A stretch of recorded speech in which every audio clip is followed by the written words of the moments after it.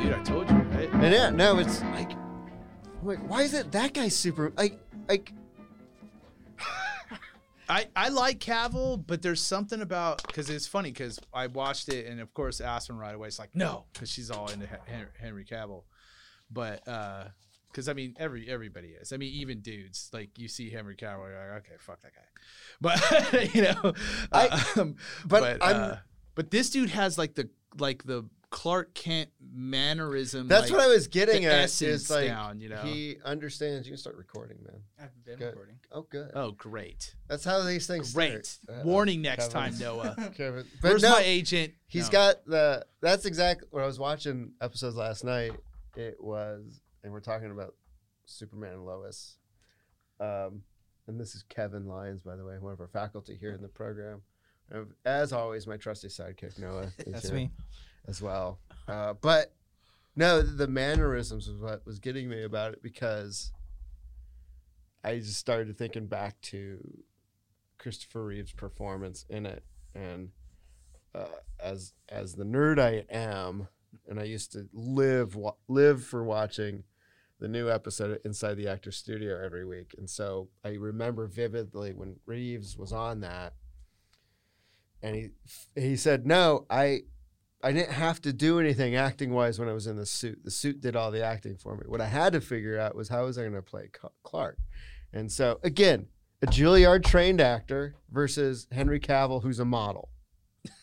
So, Let me just... you have someone that's trained to acting, go figure, right? You hire actors to do acting. And Donner understood that. And I also understood, I don't know who this guy is, and so that way he can be Superman.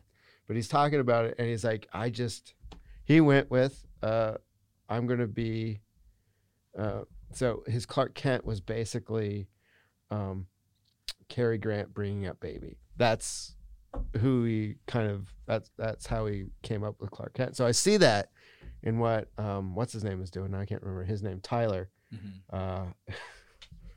It was awesome in Road to Perdition. It's like I hadn't seen him since Road to Perdition, and all of a sudden he's a grown up. So I know. Tell me about it. Right? Yeah, and so that's what was. He gets the awkwardness. He knows how to lean into that, I think. And yeah, I was like, what would be wrong with it in Superman? Like, it's. I just want to say. It's my same question with Tom Welling. I just want to say, Henry, I want to work with you. I think you're an actor. I'm just putting that out there. That's not my thought. But I hear your point. Though, you know, again, I think what they're doing with his Superman is different than what we're seeing. Well, now we don't know what's going to happen with the older ones. So it's a different. It's tough to. For me, it's tough to. I mean, we're talking about acting and performance right now, but it's tough to match Reeves to any of the other Supermans just because, you know, the visual aspects of the film are so much more heavy, and I think that's what distracts a lot of the newer, you know, reboots. You know, they're like, get back into the story, get back into the quick character arc. Right. Yeah, the other thing too is, and just quick plug for my FTVM 102 media aesthetics class this summer. Yes. We'll be covering the history of film through the lens of comic book superheroes. So obviously Superman is the one, like where we're at now because of 1978 Superman. Yeah. So that clearly was the flashpoint, if you will. I mean, there's comic books there's versions of those movies that existed prior, but they're all B movies, no budget. But I also think it's a flashpoint in cinema in general to that era. Right. Yeah. Well, it's 77, right? Yeah. 77 was what? Star Wars. Right. And then, so, I mean, and then 75 is Jaws. So the birth of the blockbuster happens, but really like the flashpoint specifically for comic book films. And you hear anybody else that's made a comic book movie, somehow Richard Donner's name comes up. That Superman movie comes out because it's almost every other movie is boilerplate on that film. There's an origin, there's the first thing, and then, you know, and so it just follows it. So anyway, that's not really what we're here to talk about today. Yeah, but hey, it's a good starting point. Exactly. It's a good starting point. We just watched, I think it's about 11 minutes worth of footage that we recently filmed. The department, this time last year, actually, had just put the order in for Aeroflex 435 35 millimeter camera. And so it was just something that when I came to the program and I knew we were getting this funding from the sale of the bandwidth, and I just felt that it was important for our students to understand film. And so let's get a film camera. At first I was thinking about, well, we'll just get the 16. And then you look up the prices on these things, like, well, this is crazy. Right. Like, I don't even think there was much of a price difference between the Super 16, the S that they have, and the 435. And so we have a great place in Southern California. Actually, Kevin and I went to go pick it up. Yes, we Some did. magical day last June. I know. I didn't think it would take 365 days for us to actually use it. I kind of figured it would, just because just how things work out. But yeah, I think because both of us were outbidding each other in film stock we on went eBay and bought stock last like summer. right Right. away. Oh my god. So we got the camera from Alan Gordon. Thank you. I always want to call them Doc Martens for some reason. I don't know why. They might actually like that. Right. We are the Doc Martens of Hollywood. But the nice thing about equipment Alan Gordon stores. is they primarily focused on rental and refurbish, and they have a place there that does all the, they've got technicians that fix stuff. So I was like, well, if I'm going to get this used, then let's get it somewhere that's got someone that can fix it. So we just watched that footage, and of course, the questions that I get asked as a faculty chair at a film program in 2021 is, why would you have film? But I think we kind of, based on what we just watched, maybe answered that question a little bit. So I don't agree. know. I mean, if we filmed, our students, Dom and Noah's reactions and Nick's reactions, I mean, I think that says it all. I mean, they're blown away. I mean, you're here, so I don't know if he's silent. He's over here, mic'd if he's up. talking. I do have a mic. Yes. So, I mean, I do really feel that says it all, because I think you said it clearly. It's like they're chasing the film look every time they sit down to edit. Yeah. And I think immediately when you saw it, you're like, that's the film look. That's it. And it's like, how do you get there? Well, that's how you get there, and then going back to just operating camera and their tendencies to, like, let me change the f-stop and the ISO and the shutter speed every single shot. I don't know where that comes from. It doesn't come from our classes. No, it comes, no matter how many times we tell you guys, Well, it comes from, again, it's like, we're grateful that there's been such a, because this was it's very expensive to do everything on film. So we're grateful that there's been a liberation of sorts, the democratization of it. Absolutely, yes. But it's like, then it becomes like any other art form, and you don't know how to color in the lines yet before you go to school. So they've had years, a few years at least, before they get to a college, whether it's just out of high school or they started tinkering around later in life and they're coming to, especially ours, like a community college. And they've been tinkering around with it, and they've been trying to color in the lines, but they're not really getting it. And so now we have to, like, get them back into the lines. But that's like it's like any art form too. It's like, they go into the art, the painting class or the glass blowing class here, and they've been messing with it. Maybe not so much glass blowing, but the painting, they've been messing with it. They didn't really understand what they were doing, but now they're getting all right, well, this is why you have to do it. So yeah, I think that's where it comes from. And to know that you're locked in on an ASA, which is what ASA is, the film version of ISO, makes it harder to, you can't cheat. Well, like, yeah, this is what it is. And to dig down to deeper is just light sensitivity in general. How do we deal with light? And I think and of course, the digital era, I mean, we're thankful there's so many more things we could do. We could shoot in low light situations. There's a lot more flexibility, when we're trying to find the shot. But what the difference that I noticed, at least for me, is that they know that there's going to be a fair amount of post-production that they're going to have to do to get to the final look they want. The beautiful thing about film, if you do it correctly, it's like they're on set. Yeah, it's there. It's in camera. Yeah, it's in camera. So like that, and when you start to bring in the Nolans and the Tarantinos, and the students are like, well, I don't get why Abrams, they push film over digital. Now you kind of get it, I think, because it's not so much even just the look. It's like the process of it, wanting to kind of paint the picture in the moment. And of course, there's still a ton of post production, so don't get it twisted. But I'm just saying, like, but it's the better base. It's gonna be right. It's gonna be less tweaking. We went through, the program also has an ARRIA Mira, so it's almost like we've got the new version. Yeah, Slight flex. Well, we Slight. also have. By the way, hey, no, dude, go for it. this is what this thing is for, dude. Exactly. But and understanding that, and it helped me understand the digital world better too. Is you're essentially on an Amira or the A7 IIIs we have too. You're shooting on what is known. We did the training through ARRI to get certified. At least some of us have. It was cool. Their guy training it best explained it. When you're filming on a digital, you're filming on what was known as an interpositive, which was a very it just was enough process from the negative so you could start cutting on it, doing a rough assembly back in the day, and then you would take that and do what was one light correction basically and get it back up to what the stock was.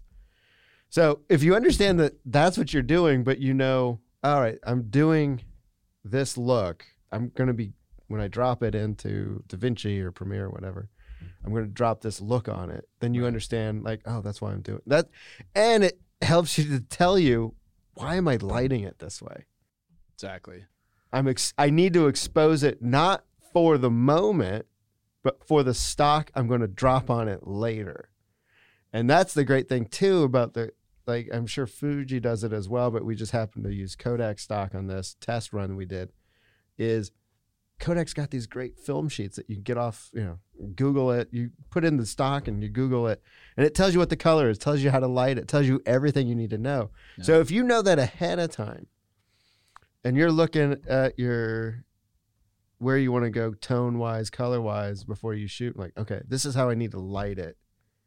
Because we used to do the same thing when digital first came out. We were trying to shoot something in black and white. You had to light it for black and white because it's going to be different. So I think that, to me, I have to imagine for students, it's going to be a big game changer when they come in their first class. You're going to load the camera, you're going to go shoot 100 feet or whatever. Right. You're going to understand that, and then we're going to throw you on the digital cameras. Right. Because I think that's the path that I'm leaning towards in my classes. So, well, it goes back to craft, dude. I mean, I think we've talked about so much with YouTube, everybody can figure out how to do things, but it's the why, it's the craft, it's the artistry behind it. And then when you learn all of it, then you have to just forget it and just do it. And that's the next phase or third phase that's hard, I think, for students. And I if I'm being honest with myself, I'm just barely passing that threshold myself, where I'm starting to let go of what I know and just do it. You know what I mean? Because that's a part of it too. I think I see my students sometimes overthink the process or put focus on areas that probably could get less focus and put more focus on, I don't know, maybe the story, right? And the structure, but also set design and the technical aspects of how are you going to move the camera, where are you going to move the camera, how are you blocking your peeps, and then introduce your light, Again, it's always process that really breaks these guys because they just tend to, we're throwing so much information at them too. Yeah. And so it's hard for them sometimes to decipher what is step one through here when we know that there's no clear formulaic workflow, but we know here are the steps that you should take.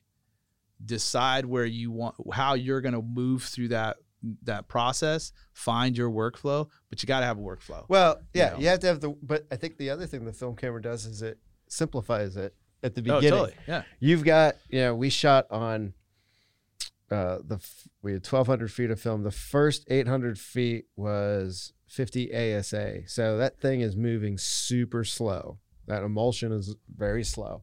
Needs a lot of light to work. And you can't change that. So if going in, it's this is where I'm at. So it's not this is your base to start from. You can't tweak it or whatever. You can't, right. Yeah. And if you understand then what and that, there's no ISO right now at 50. I know they're working on it, but I don't think there's a camera right now that has an ISO of 50. I don't believe so. Yeah, right. I think usually 100's the Sony's base. Get close when you're doing photography at 80. Yeah. Okay, yeah. So that's only for photography. That's not for Well, that's one of the reasons why I think Sony got some of the placement they have in the industry because they would Well- do things like that. Their ISO, that technology was a big. Well, yeah, you know, it goes. part of Well, it's their because so they're stuck at that ASA rating. They can't adjust from it. You have to. I mean, but then that also can infer. You know, The Godfather. He shot all that at 100. Yeah, Francis. So yeah. it- Coppola. Yeah. Need it. So, but it makes sense when you watch it. Like, I'm going to light what I need to light. Who was the DP on Godfather? This is what we have. Our I trusty know Walter sidekick. Murch Sound was no editing. editor, right? You know, so because I was just reading a book about his process, and he was talking about Apocalypse. Now, it's funny because it's like the universe listening, right? Like we just shot on film, and it's like every email and everything that I'm like looking at on my Yeah. social media has to deal with film. So it's kind of. But if funny. you know you're shooting at a very at that level, he wanted it dark for a reason, obviously, and so you only had enough light on. If Yeah, you look at that, just low key, oh god, yeah, right. Gordon Wills is the Gordon Okay, Wills. Okay, yeah. that sounds right. Yeah.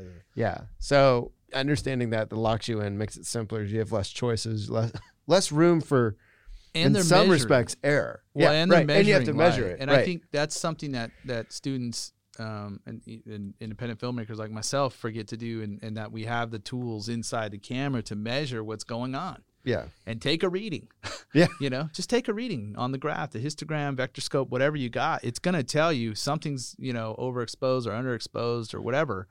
And we just don't do that enough. Right. Or we just look at that little 2.5-inch screen, you know, and think all is good. And it's Yeah. like, no. you And on know. this, we were guessing because we didn't. And this we were we didn't guessing. we didn't have the correct monitor to hook up to it. So Right. it the was all IBS, like yeah. Which, by the way, that 4-pin NTSC port, I think Yeah. might be the I the think that's what it is. MacGuffin, Yeah. but I don't know. It You know. could be. Right. So- Well, I mean, to go back to the Sony thing, like we're at this point with the digital revolution because I remember when it was starting. I was in film school at the time, and we were excited to get 3 Sony PD-150s for the program. Right. It was a 3-chip camera, right? Oh my God, this is a game changer. CCD, yes. Right. So it was a huge game changer. But the real game changer wasn't down to the consumer yet, but it had happened on episode 2 because between Lucas doing episode 1, which was half digital, half film, and episode 2, which was completely digital, Right. he pushed Panavision to build the lenses, and then Sony did the camera that he shot 2 and I think 3 on. Right. So there was no, imagine this world. The digital cameras at the time could not give you depth of field with their lenses. And that's what he pushed Panavision to make. So now, fast forward almost 20 years, now these lenses are crazy. Right. And they can give you depth of field on a digital sensor, which did not exist. Well, it's like Sir Deakins says, right? The lenses have gotten bigger and the camera bodies have gotten smaller, whereas back in the day it was vice versa.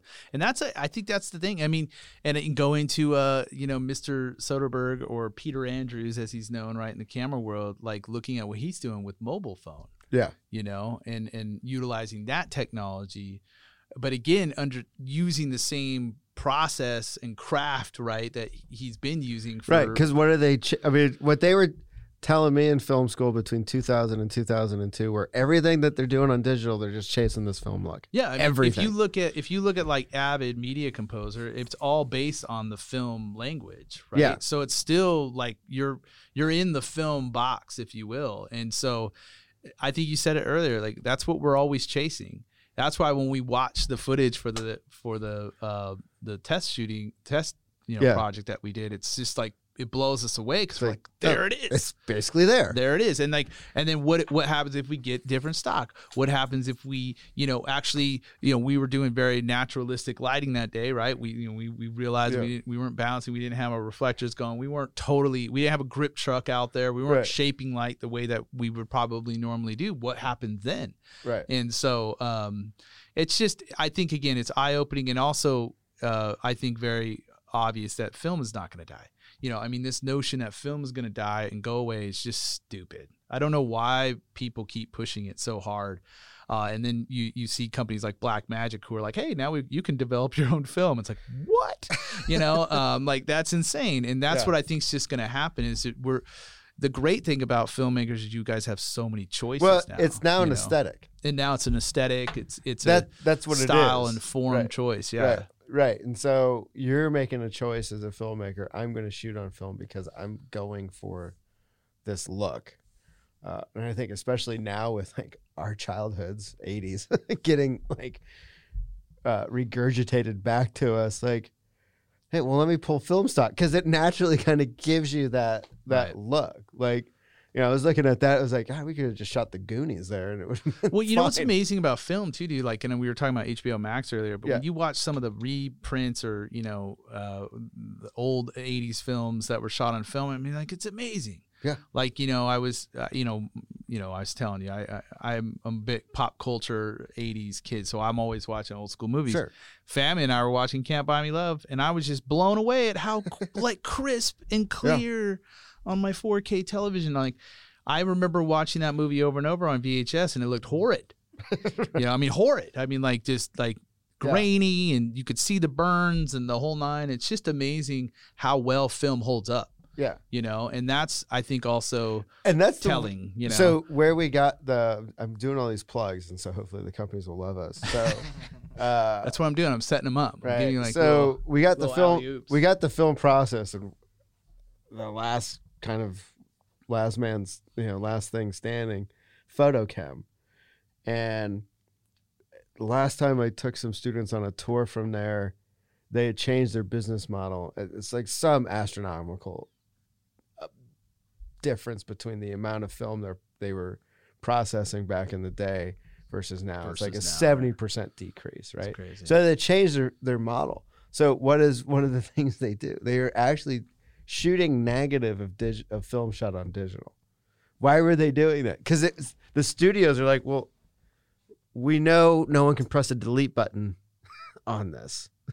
It Right. won't go anywhere. Yep. So they're doing that, or they're reshooting negative of, they're certainly going through like the nitrate stocks that's still out there. So Paramount and those bigger studios, and they're like, hey, but they're also on the digital end of it too. So you drop off your Amira footage, and they're gonna color correct it for you and do all that. So yeah, and that's good for, I think, students to understand, and learn about, because I'll throw out that documentary Side by Side, because I always think it's a great documentary. no, it's a great Amazing. documentary. Yeah, And they talk about that, and how But film's everybody- a great archive method. but everybody in there talking about it knows the difference. right. And I think that's, our students might see that and say, well, what the hell do I need film for? I'm like, well, everyone talk, like David Lynch, who likes shooting on digital now, but he knows what he's trying to look. Yeah, he knows the look he's coming Right. from, and he's gonna make that a mirror or whatever. Same with Alexa, Deacons, right? Yeah. Exactly. And again, dude, like, that's why, like, the notion that it's gonna die, it's like saying radio is gonna die. It's never gonna happen. Hello, it's gonna evolve. Right.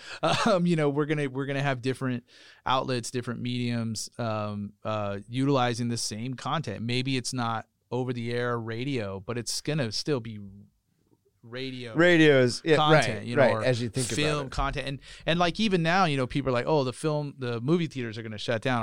I dude, no. Oh, We won't let that happen. they've been, But yeah, but they said like, everything. I love hearing that, and there's some very smart people that are predicting that it's just going to totally change and they're going to be gone.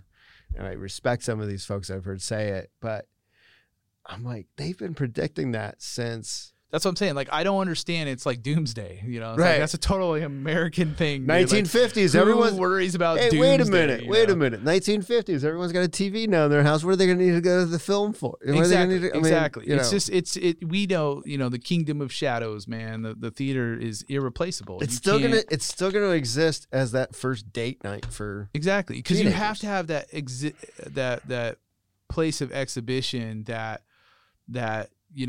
is free, well, hopefully, of distraction. Yeah. And like the whole, like Godard always says, like it's that's how you're receiving it. So if I'm receiving it at home in my kitchen, or making food while I'm it's not the same Well, no, experience as I if I couldn't- lock into a seat and I'm in all the lights are down, the sounds melting my face. Oh, totally. I couldn't during this whole pandemic. I could not really watch newer movies. I mean, it was a struggle. Right. And the ones I got through, it was bad.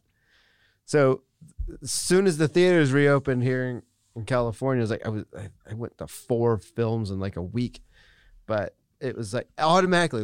I'm like not pulling my phone out, not doing Exactly. whatever else. I'm just there watching it, and I'm so glad I waited specifically for Tenet, and I got to see Tenet on the big screen, which is where it should be seen, right? because it's And shot I on IMAX. felt, You know, and I like, felt every sound too. Right. I exactly. So yeah, I don't see it going away. What I hope actually on that front is that maybe less of these massive multiplexes kind of start disappearing, Yeah, and the picture house comes back. right in Yeah. the smaller spot. It gives room for the smaller spot, because maybe it goes into. I'm really interested to see how this, because this is something I intend on doing on some of our projects here in the Yeah. program, is going the Kevin Smith route and doing the roadshow thing. Yep. And like if there's smaller theaters, they're like, hey, we'll just I love that. And by the way, there was a roadshow thing, and I should have told you because they used about to it. do it anyway. Yeah, well, and that's the Yeah. thing. I mean, like musicians, right? I Yeah. mean, filmmakers, that's how we make our money, is by taking our stuff on the road, putting it in the movie theater. Yeah. And if you have a Q&A, you build your fan base, you build, moviegoers, basically. And that's the whole point. And I think, I think sometimes the greatest thing about, we have all this access. There's so many opportunities for you guys and us. I'm speaking to my young folk right now, Yeah. but you get lost in all the noise, and it's actually so much easier for you guys than we had it, because we couldn't get our hands on the gear. We couldn't even shoot it. Right. I mean, it Like was if we had a solid script, it was an immense amount of effort just to get the equipment to go do it. You don't have, like, I don't see really any hurdles in your guys' way. That's what's amazing to me. just themselves. Just basically. yourselves, yeah. Just your your own, yeah. It's funny when I've had certain students walk up to me and say, "Well, how do I get successful at this?" And one in particular, I'll never forget this. I was like, "Well, what do you want to do?" I want to direct. We'll direct. We'll direct, yeah. Tell stories. Grab a camera. We got cameras here. Check them out. Like, Well, I have to tell that to myself. You know, I mean, obviously now we're adults. I've got kids. We're teachers. We've got a lot of other. We're in escrow, which takes Yeah, all we're your in time escrow, away. Right. We're doing other things, but I think that's also, it's a lesson for us too, Yeah. to remind. And I mean, as we've seen now with this film stock, there's a lot of things that we can do, and now it's like, okay, what stories do we want to tell? Yeah, and to go back to the roadshow thing too. A friend of mine was telling me, and I know he listens to this podcast, so this will tickle him. Good. The Harkins in Redlands, I think for like $99, you can rent out a whole theater, and you can choose whatever screening. So it'd be interesting to go to them down the road. Let's say we've got a 7-part web series that's almost done. That's in production now in the program. Basically feature length. It'd be interesting to go, all right, we're going to roadshow this, and then we're going to go take it to that Harkins. We're going to rent it out, and this is what we're going to screen and charge, admission for it to help raise funds for the next projects that we do. But that could be your model for the students to take later, because one of the last projects they'll do in my cinema production classes, they're going to have to do a marketing distribution plan. So Yeah, it's great. yeah, and I think there's that avenue. I think the smaller theaters that are still standing could exist on, hey, we'll screen your stuff, rent out the theater, because they've always only made their money on the concessions anyway. And I think I was going to say, it's another shameless plug for our 48-hour film project. Yeah. A big part of that, right, is so the filmmakers can see their stuff on a big screen. I think this whole time is going to force theaters to remember, oh yeah, we kind of are beholden to local filmmakers. Yeah. And we should have a day or certain times around the year that are just focused for exhibiting locally filmed Yeah, because projects. Because if it could kind of revert back to the early days of the industry, where it's like, all right, we're gonna give, we've got these once a month dates that can be filled by local, and then it's on us to fill the theater, sell the tickets, but they're selling popcorn and other snacks there, then they're doing all right too. Because how much more powerful is it if you do get a producer or whoever it is you're trying to set. Maybe it's management. Yeah. You're trying to get representation, whatever. How much more powerful is it if you have that person come and see your thing in a movie theater at this big event that you filled out and sold out? That's immediately going to carry more weight. And then, thinking I got look into this kid or look into this filmmaker and see what it's all about, Even if their thing is we're buying it to stream it, whatever. Yeah, exactly. We had the exhibition on it, and but where is that outlet now? There isn't one. Right. And I'm another some other plugs to local theaters like Sterling Cinemas, right? My old theater. I think it's a great theater. I was just thinking that could be a thing that kind of revives them in a sense of like, I'm all about putting stuff out in the universe now. That's all I do. Right. Like, I want $1 million. Scratch that, $1 billion. But this is something the program can do, right? We can walk over. I agree. We can walk over to Sterling's and say, how can we negotiate to get a decent rate in here? Even if it's, because I was thinking about doing this when my buddy was telling me about renting out Harkins, like that'd be great to do, because typically when we're back in the fall, we'll do our best of semester screening again. Right. So wouldn't it be cooler to do it in an actual movie theater? Yeah. And then, like the theater department here, we get to charge tickets for it, raise some money for the program, which goes back to our student scholarships, by the way.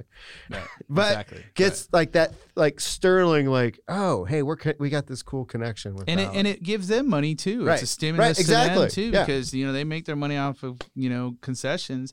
And like there's another two or fourplex in Rancho, Terra Vista, that's like empty right now. Yeah. So we could do that, Harkins, Sterling, or whatever. So we have this road show. And you just have this road show, this Inland Empire road show. And then how awesome is that too? Because the students, even if you don't go on to be Zack Snyder, I said that just for him.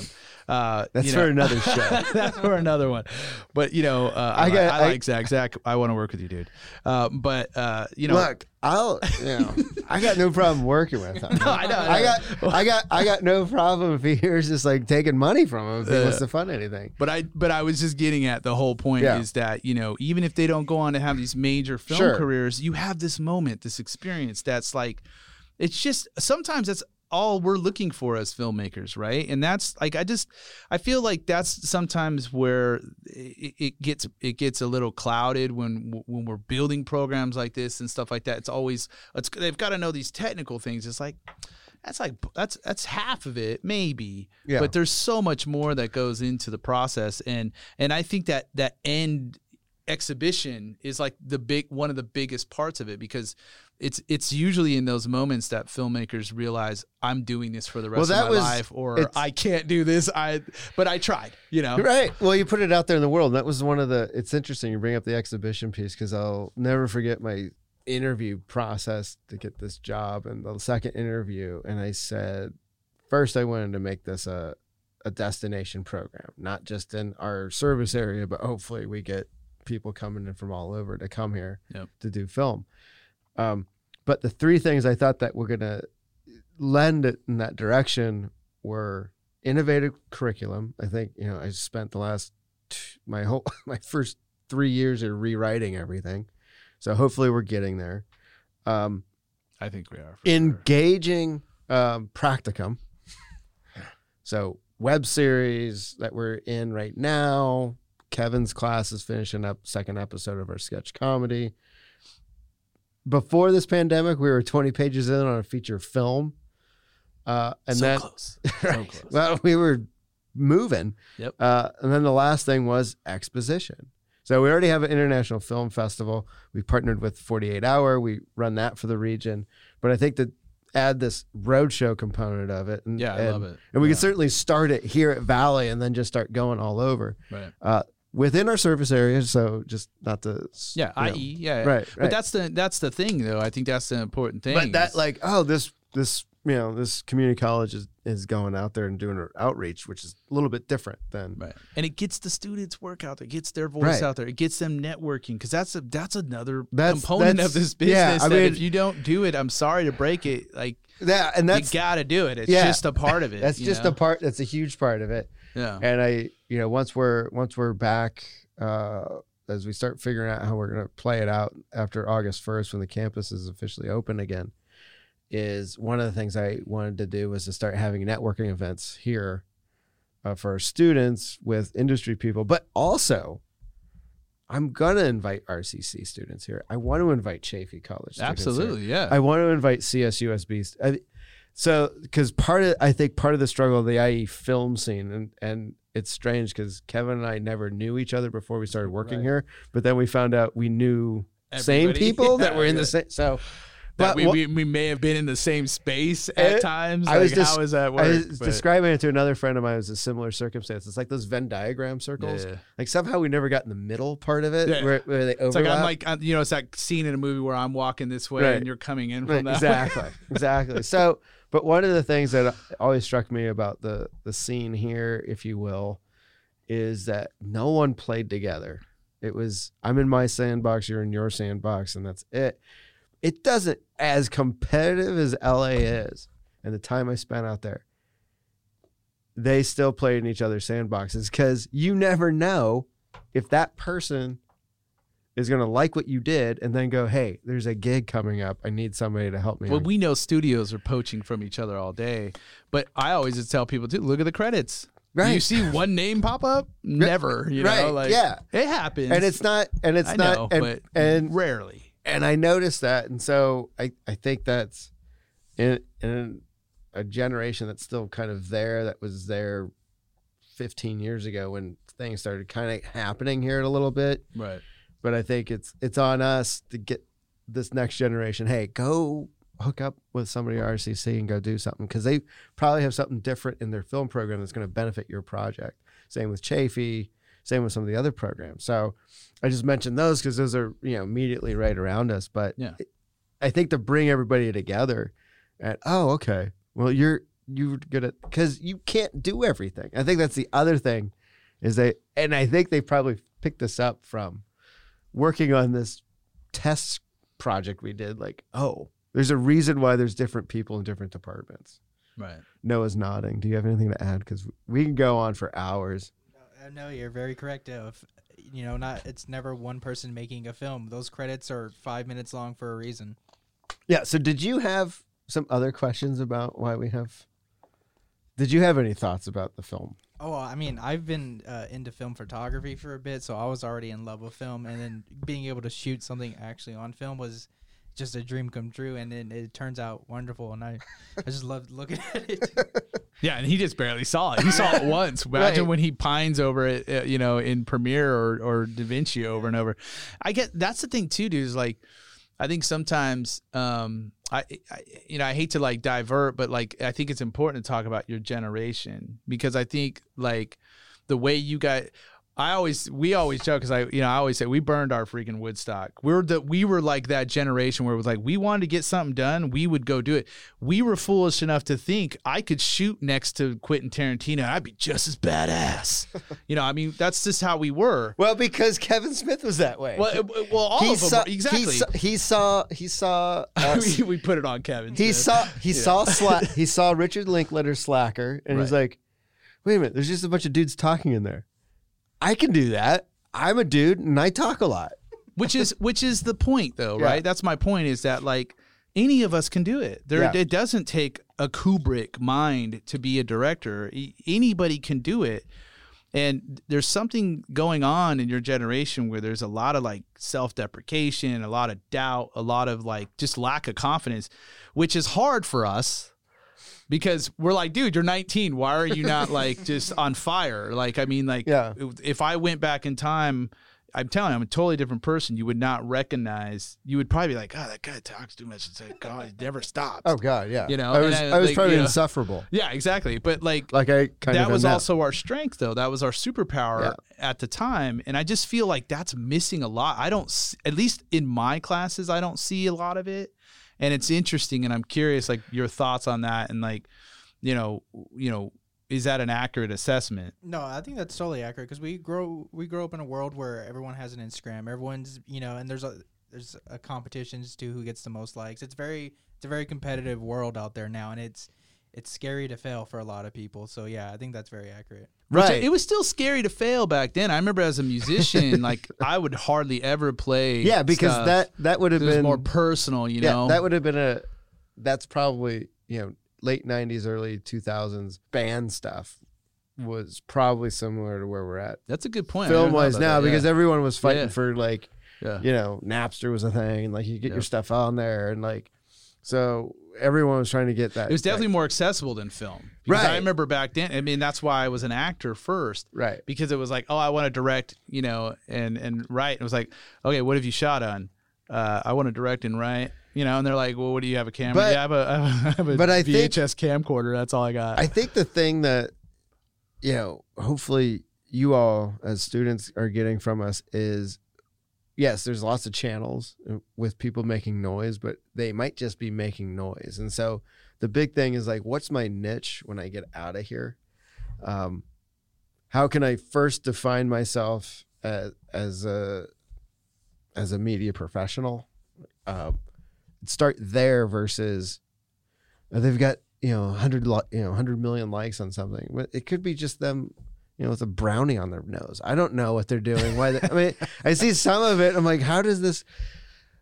But there's a niche. I had, you know, podcast we did a couple weeks ago. Alumni from this program. He just monetized his YouTube channel. What is he doing? He's doing ASMR. He's doing ASMR. He's got 4,000 subscribers on it. He's Which monetized me, it. you, Danae, and I think Dom, you guys did some of that in my classes. I don't think I was a part of that. But I think they were trying. That's like that weird thing Yeah. with the food and whatever. Yeah. Yeah. So, Like I don't even. but know. it's a niche, and so I think that's how you get out of the noise right now. Is like, what's your niche? And if you decide that your niche is going to be something more cinematic, which and is the scope, same as it's always been. right? Really, It's always been that way. that's what I'm trying to get at. Is Yeah. that like The more it nothing- changes, Yeah, it's the really more it changes, different. the more Yeah, it's just evolved. It's like you're just you just have to like Lucas said, find out what your niche is or your passion or your Yeah. focus. more of what you're going to lean in. It's almost in some senses it's very similar to early days of film with the Nickelodeons, where you literally walk it. Everyone was making something, and you'd pay 5 cents to watch it. And that, I mean, it's almost like that. Only it's been digitized. Well, and what I right? tell people all the It's time, in your hand. the masters didn't know what they No one weren't knew they what weren't they were reading doing. a book, dude, and go, well, according to this is how I'm supposed to establish a shot. They were making the precedent. Right. It wasn't till later that people were looking at Hitchcock and going, that guy's the master. You know, let's break his work down. But in the moment, they weren't looking at it that way. Right. It was so- kind of reading about how D.W. Griffith came up with the close-up, and there's argument if he was the first one that actually did it, but he was the first one that figured out, if I move the camera, I can go into editing later and make changes Right. in the editing room based And on manipulate. Because it. before Yeah. it was like just a camera set up and it was a play. And he figured out I can move it, and then I can take that movement and then edit it Right. into a whole thing. No one knew that before Griffith decided this is what I'm going to do. I think so we're in that kind of age. Now we know what to do. And now you've got avenues to get it out there. Just lean into what you're doing, or just try it. You know, the cool thing about school is it's throwing it at the board and seeing what sticks, which is nice. And so, It is. And there's no consequence. It's not like you're going to get fired or, right. you know, whatever. This is I'll kick you out of my class. You do some bad stuff. but this school is always the place to fail as an. it's here to this is- experiment. right, You know? right. Find yourself. You know, find what you're good at. You know, I mean, sometimes too. For me personally too, that was something that took me a long time. Is Yeah. like I said I was a writer director, but it wasn't until I actually started doing it that I could actually go, okay, maybe I can do this. Yeah. Maybe I should stop proclaiming myself a writer director and just do it, like you said earlier about that one student. But you know, again, I find more times than not, they don't take that first step. And Yeah. so that's why I kind of made that shift to like, And- because I wonder if it's a generational thing or there's just so much noise or there's too much. Because I think sometimes that's it too. It's like going into, you know, this is a terrible example, but like a record store back in the day, because they don't exist Yeah. anymore. But seeing all the music, it was like hard. What do I pick? Right. Like, I don't know if you ever did that going Yeah. to the Oh, warehouse, yeah. but you know, they had the little headphones. I'd Yeah. be there for hours, God. dude. Like Oh, hours. the headphone stations. I know, right? Oh my Like, God. I just totally aged us. But it's like, it was like that same kind of thing. You don't How did know we not get which one. COVID then? Right? Jesus Christ. Exactly. Right. Yeah, we could go. That's a whole nother podcast. Yeah. But so I feel like that's sometimes what happens with you guys is, again, you get caught up Danny and I have had this conversation a lot about the technical and the gear and all these things, and it's like, that's dude, the thing it's just noise. That's the thing that drives me crazy. And again, I think the difference and what I've noticed between, and we're an hour away from LA, and just the difference in Q&A conversations in LA versus here. Every time I'm in LA, they know you have gear, so they don't care what you did with it. Right. What I've always seen at Q&As with directors in LA is story questions, character questions, inspiration, process driven, Then I get out here and it's like, well, what camera did you use? And a camera that turned on? What? I mean, I appreciate the but you're right. I think sometimes it's just too much focus on these things. Well, and aren't having the impact they think they're having. It's interesting because I did a few years ago, I was doing a panel with some writers, just to do the quick name drop.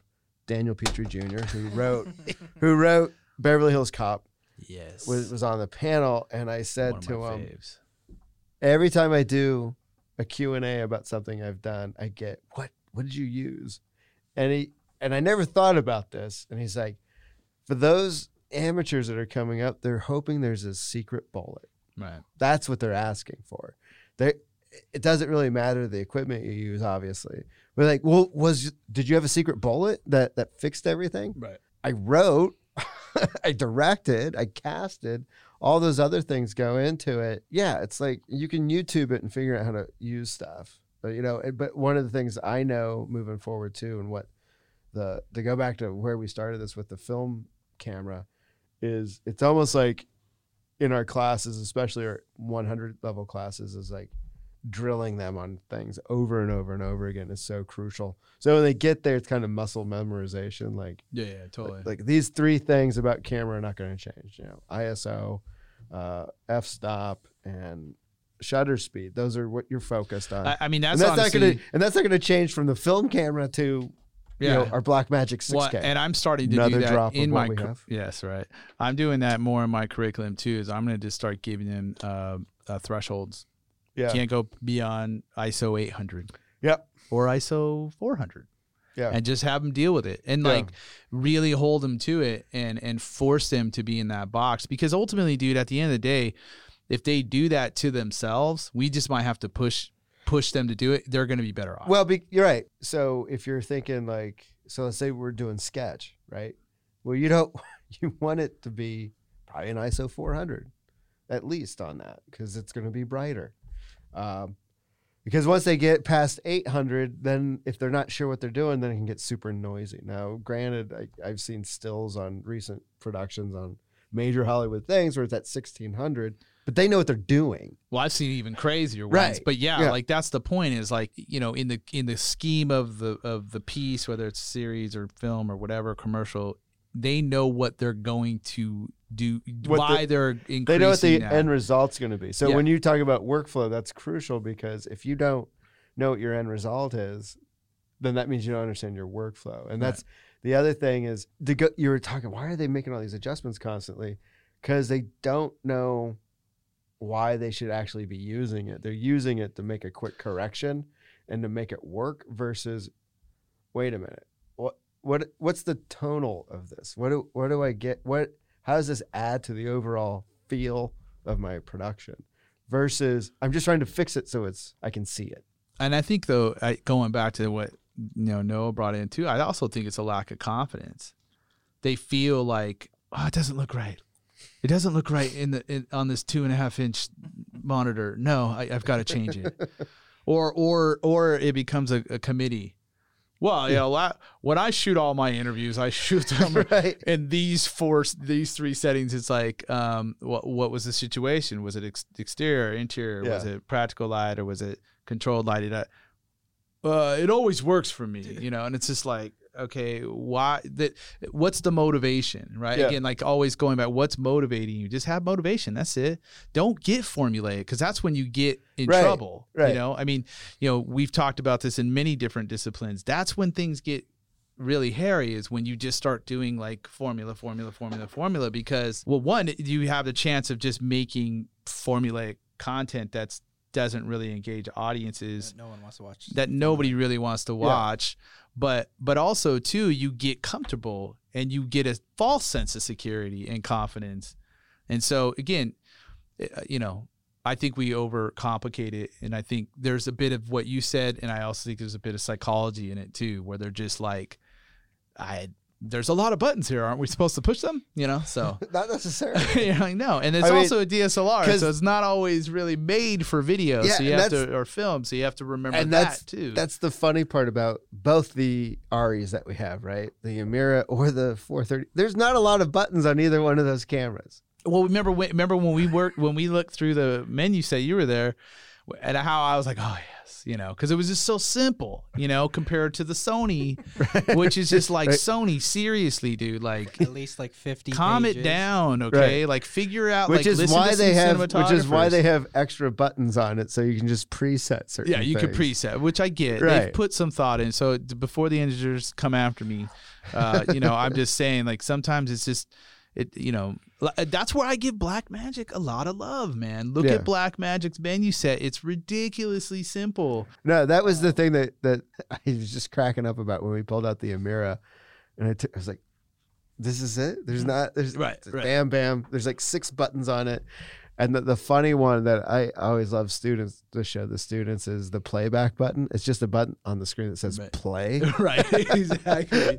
Right. That's it. Like I think even some of you got caught on that there in the feature. We couldn't find the button. Yeah, It's on the bottom of the button. I came out there. It was like one of those. It's like it's ergonomically located in the right place. Right. It's just dude. That's one of those like nuances that I think is actually pretty telling though of like what they're dealing with. There's just so much, because Ari never made a consumer camera. Right. Like their cameras were always filmmaker. I don't think they ever will. That's not their game. Exactly. Right. That is not their. Right. So anything that so Sony is a consumer. You know, they go both consumer and I love Sony, professional. by the way, too. Sony sent me another PlayStation and the same 5. with Canon and First one was those things, right? So I just. It's just the difference between, but to get on that Aeroflex, like here, I mean, we can go in there and adjust the shutter speed with the menu. Yeah, but we didn't do any adjustment on camera really outside of before we got things set. Yeah, that was the last time we made any alteration. Right. Everything was on lens. Yeah. And even on the lens, we didn't change much. And even on the lens, like right? F8, F11 when we did some of the wides. Once we measured and found where and the lighting was consistent, you know, and you saw consistency across. And that's what's crazy is watching that footage and how consistent it is from shot to shot. I mean, you could argue on our digital, sometimes it's not that the case, especially when you guys ride auto. Yes, I'm clenching my teeth. Yeah, because some of the stuff we say over and over, it's just like at some point we just realize, okay, you're not gonna listen to me. Yeah, I almost want to take all our Sonys and scratch off auto, or just get or they break the camera if they hit it. No, I'm just kidding. Or have deletes all the footage. It just they put on auto. Right. I just have Sam take some tape and just tape over audio. Wait, before Danny kills me, yes, there's time. I know with interviews, and especially if you have autofocus like my 5D Mark IV, which is amazing. I think, but cinematically, you know, narratively, I don't. I think really in some cases for documentary, auto white balance comes in handy, especially if you're going back. You know, inside, outside, real quick. If it's controlled, right. But if you're outside, you're just asking for trouble. Yeah, you know? Right. So don't use auto. Just don't use long auto. Story short, don't use it. We don't like auto, but there's a bunch of YouTubers right now who are sharpening their, if you could do this, then but you're still, again, and it goes back to, what are they chasing? They're I love now, even more than ever, what's going to crack me up is a YouTube video that pops up, how to give your digital look a film look. Well, you could just shoot consistently at the same ISO, right? Do your research. That's the other thing they're not telling you to do is it could even start as simply as opening up Premiere and looking at the LUTs that are up in there and saying, okay, it's got the Kodak listed ones, right? Right. I'm going to go look up that. Look at those spec sheets. I'm going to go look at those spec sheets on that film stock. And so when I go and shoot essentially my inner positive on set, I'm lighting for that spec sheet versus, and that's why, you know, on on the bigger cameras like the FS7 or the Amira, you can load that in so you can see what you're doing there. Or especially with some of our monitors, you can drop that on there. You can put the profiles right, on so it, you know it's on there. which is what the big boys do. That's what they do. Yeah. Right, but start, for me as a teacher, I'm going to start with them doing it blindly. Like, you're lighting for this look. Yep. That's what you're going to do. I think it's a really good idea, and like I said, I'm doing similar things, and I think again it goes back to process, because if you have that's how you get a film look. Yeah, if you have a DSLR and you're like, I want my whatever I make with this to look like film, well then shoot it like you would with a film camera. Right. That's it. That's what they're not doing. That's that one step that nobody's doing, because you're still bending the rules that a film camera would never allow you to bend. Do you see what I mean? Right. So like there is something to, We're yelling at Noah, but he's kind of a convert. Are you listening? No.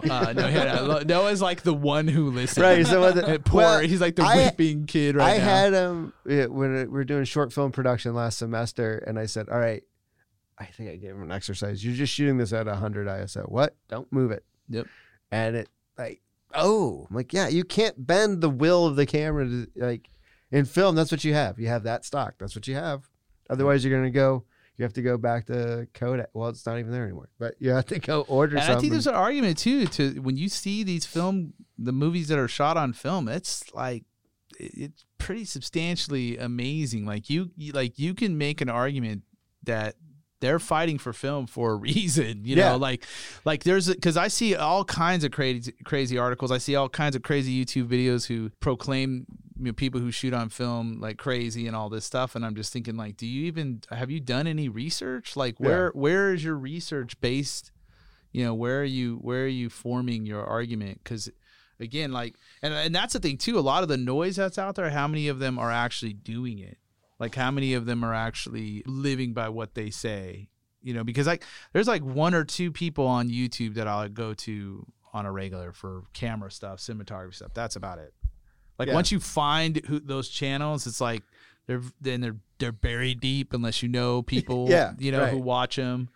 And I'm sure people Wandering DP and like Every Frame of Painting. Mm-hmm. I like Wolf Crow too. That's another one. So since we're dropping names and I might meet these people, that would be great. Yeah, right. It'd be if you really want to talk good to my class, come on down. That's right. But and it's easier now with Zoom. Exactly. So you don't have to leave. Exactly. Millions of people are going to listen to this podcast, right? Yeah. That's the hopes, right? That's so anyways, but I think these are all great topics, man. Yeah, we could talk about this stuff all day. Right. I just think it was really a major aha moment that I had that I didn't realize I was going to have it in such a way. I was like, when I found the sheet from the film stock, I was like, this is everything. Everything we do is based off of that. And then the other thing about it too, the look is just different. It's just different. Well, even Dom, remember he even says, he's like, did we do anything? What do you say? Did we do anything to deal with the shadows on her face or something? Yeah, was that done in camera? I'm like, yeah, dude, that's all the magic of film, and that's the part of it too, is that magic of film. That's what Side by Side talks about. It's like, how do you?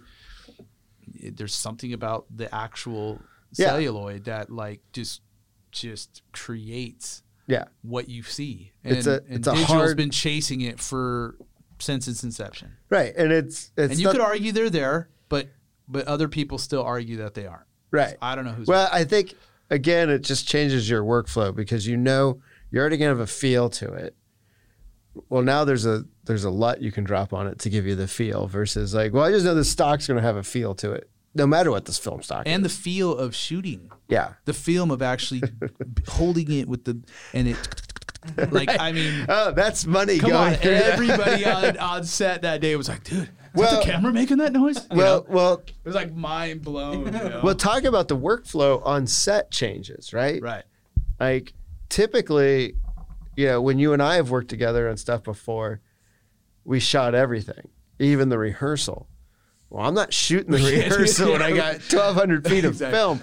So it almost, again, it changes everything. Like, you know what? Let's run through the rehearsal, make sure you know it, and then we'll run a take. It forces you to get it right. Right. Forces you to get it right. And as a director, it forces me to spend more time on the Directing. performance, Yes, right? exactly. Like I need to make sure Which they're- is where you should be focused Right. at. That's what, our students too, right? The director does everything. They got to be in everybody's business. No, not really. Not You really. kind of prep and you get all that done before you get to set Yeah. so that you can focus on performance. yeah. Hopefully you're just talking with your actors.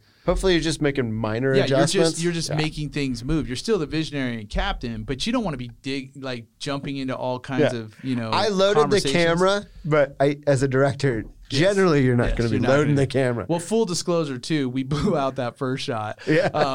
Yeah. And so, but again, going back to what you're saying, the whole just on set protocol is just Yeah. different. And you really get a sense again of the craft and of the process But that should if- be used in both film or digital. It Right. doesn't And matter. again, even with the workflow on set, which is a big thing that I'm always preaching with my students, is it's so much more important with this because it's not just I just scan through my files on my phone or on the computer real quick and find them. It's like you need to know, you need to mark it correctly. There needs to be the script supervisor that's making that note. Your audio reports better be on point because if it's not, then that post so Noah he got volunteered. I think he said he wanted to do it. But I volunteered him he's going to sync the sound and picture.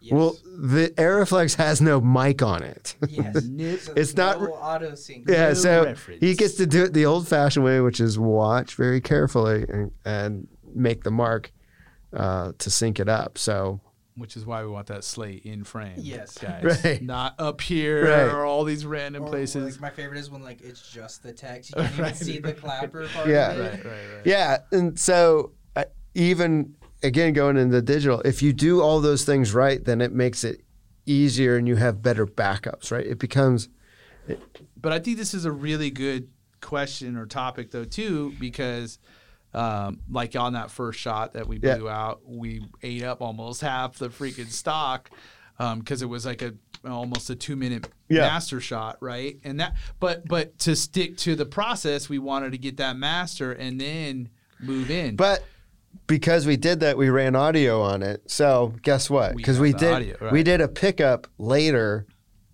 as that roll was winding down, I think, Mhm. of the wide at a different angle.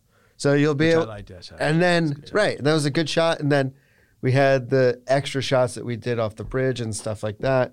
Where all right, now you're gonna do a J cut with the audio and pull, and as you're starting to edit, you're gonna pull those things together, and that's where the craft and the art start coming in. Like you don't have to.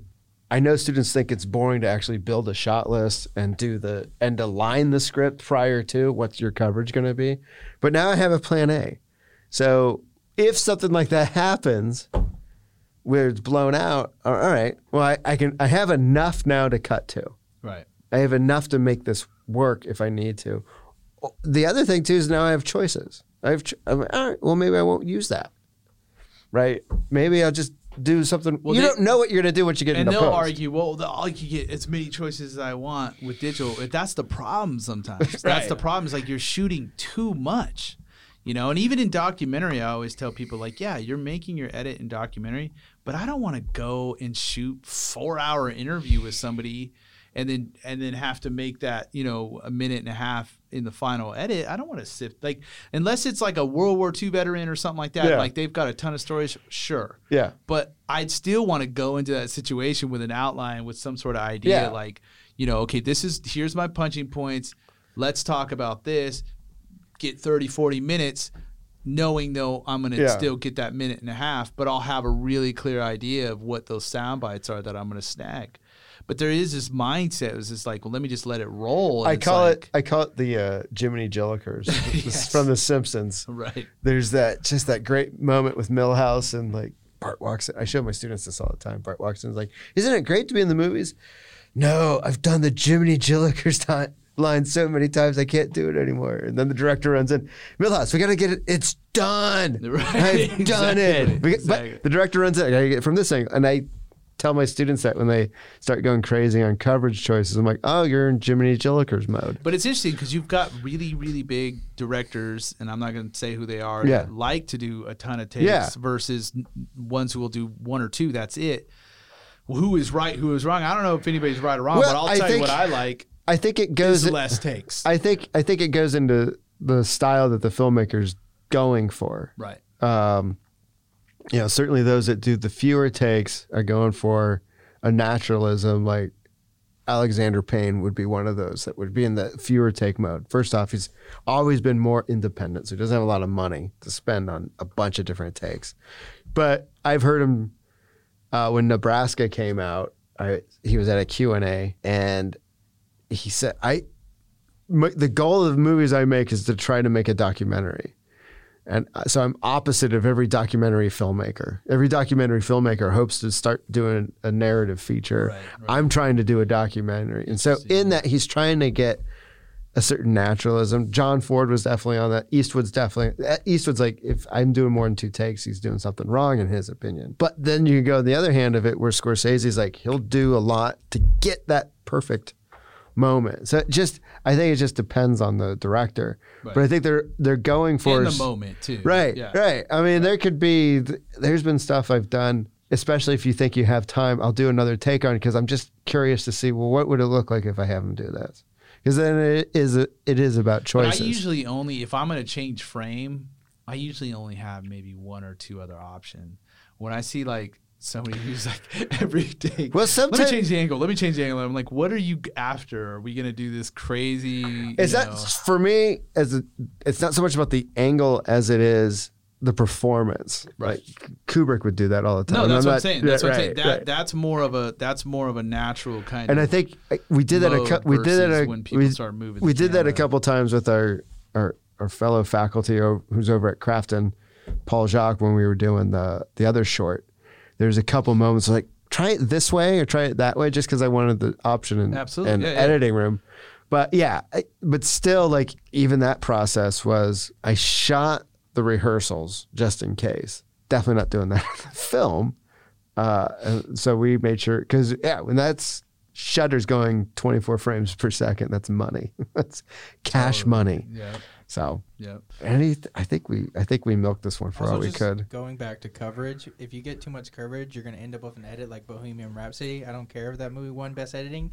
That editing was terrible. They had way too much coverage in all the shots. Ooh, It is a mini you. no is spoken. It's just going back to that. When you guys were talking about getting too much coverage, I immediately thought of that movie and. Again, though, they would argue that's what they were after. So again, if that's your mode, that's your mode. And Yeah, I get that. right. What I tell students is just experiment with the least amount first. Because I see students who go into that mindset and they're doing take after take after take, and I'm like watching their footage, and I'm going, dude, why did you take another take right here? Why did you take another take right here? Why did you take? Because like nothing's changing. So either they're not listening to you, or you're not giving them any direction, and you're doing something behind the camera, changing something that you think is making a difference, and it's not. Well, So it's really key. That's again the motivation. Why? It's have motivation. If you find yourself not having a motivation, don't do it. Yeah, yeah. If you don't Should know probably why, switch gears. right? If you don't know, and I think that speaks on why we have the film camera is like let's get you to understand why you're making a choice visually. But I mean, for me, what you're like getting from having I mean, digital, I learned directing from an old school television director, and the first directing class I had was you had 50 minutes to do 3 setups, and you have to get it done in 50 minutes. You can do your inserts whenever, and I always loved that rule. You can do your final projects due next week, but you've got 50 minutes, and I'm going to be there watching. That's so awesome, dude. Yeah, envy you for that. And then the Sounds next fun. class was you had 2 hours to do 5 setups, and then the next level is like whatever. You have the whole. But even then, I'm not going to age you. But it was a long time ago, they were still focused on the process. They weren't talking about the how. Yeah, no, You know? it was all. I mean, Corey Allen was my teacher for that, and he did Star Trek and Magnum PI and Rockford Files. We got to get an episode done in a week. We're not. Yeah, I mean, he did the TNG, man. I still think man, to pick that guy's brain, because the Next Generation was all film. Yeah. And a lot of people, a lot of newer audiences or fans coming to it, they don't really realize. And that. I was thinking about this is They going just on. assume it's television Right, video. Right, but I was watching reruns last night, and so fascinated by the camera choices. And this wasn't even season 1 where he was more involved, but by 5, he had set up. They always had these angles. He maximized camera angles in that they get everybody in a shot. There's not a lot of cutaways. And so it's interesting because there's a lot of setups where I'm betting there's only 2 cameras in there that they're utilizing. And sometimes probably just one. Just one, exactly.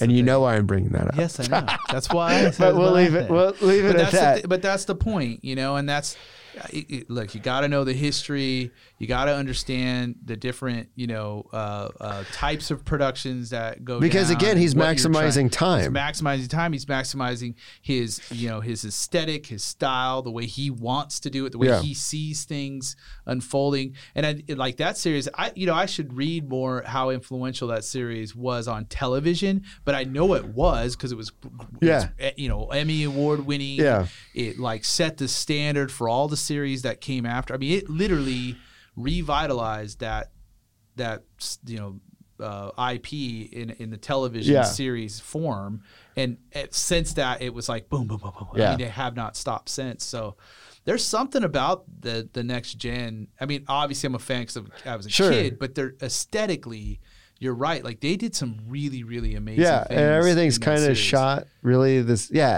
just it was all like maximizing time, but to get performance. So it's really like really showcasing with a heavy sense of VFX too. Yeah. Like with this classical kind of way of dealing with effects and art direction. Yeah. It's just amazing. Yeah. I mean, whether you're a Trekkie or not, it doesn't matter. Yeah. If you look at it just from a production standpoint, it's amazing.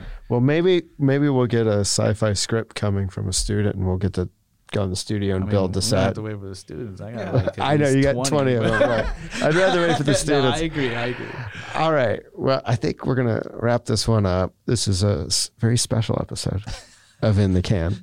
But yeah, no, thanks for hanging out. Thank you for having me. It was exciting and it's going to be fun to see what else the students do with the film, I think. So. I agree. I'm excited. All right. Excited to get beyond these COVID times. Yes, exactly. And open registration for fall is May 10th. Yes, and we will be here in the summer too. So we will be here in the summer. Yeah, you could finish the certificate in the summer. Yeah, studio production. Right. Yeah. All right. Later.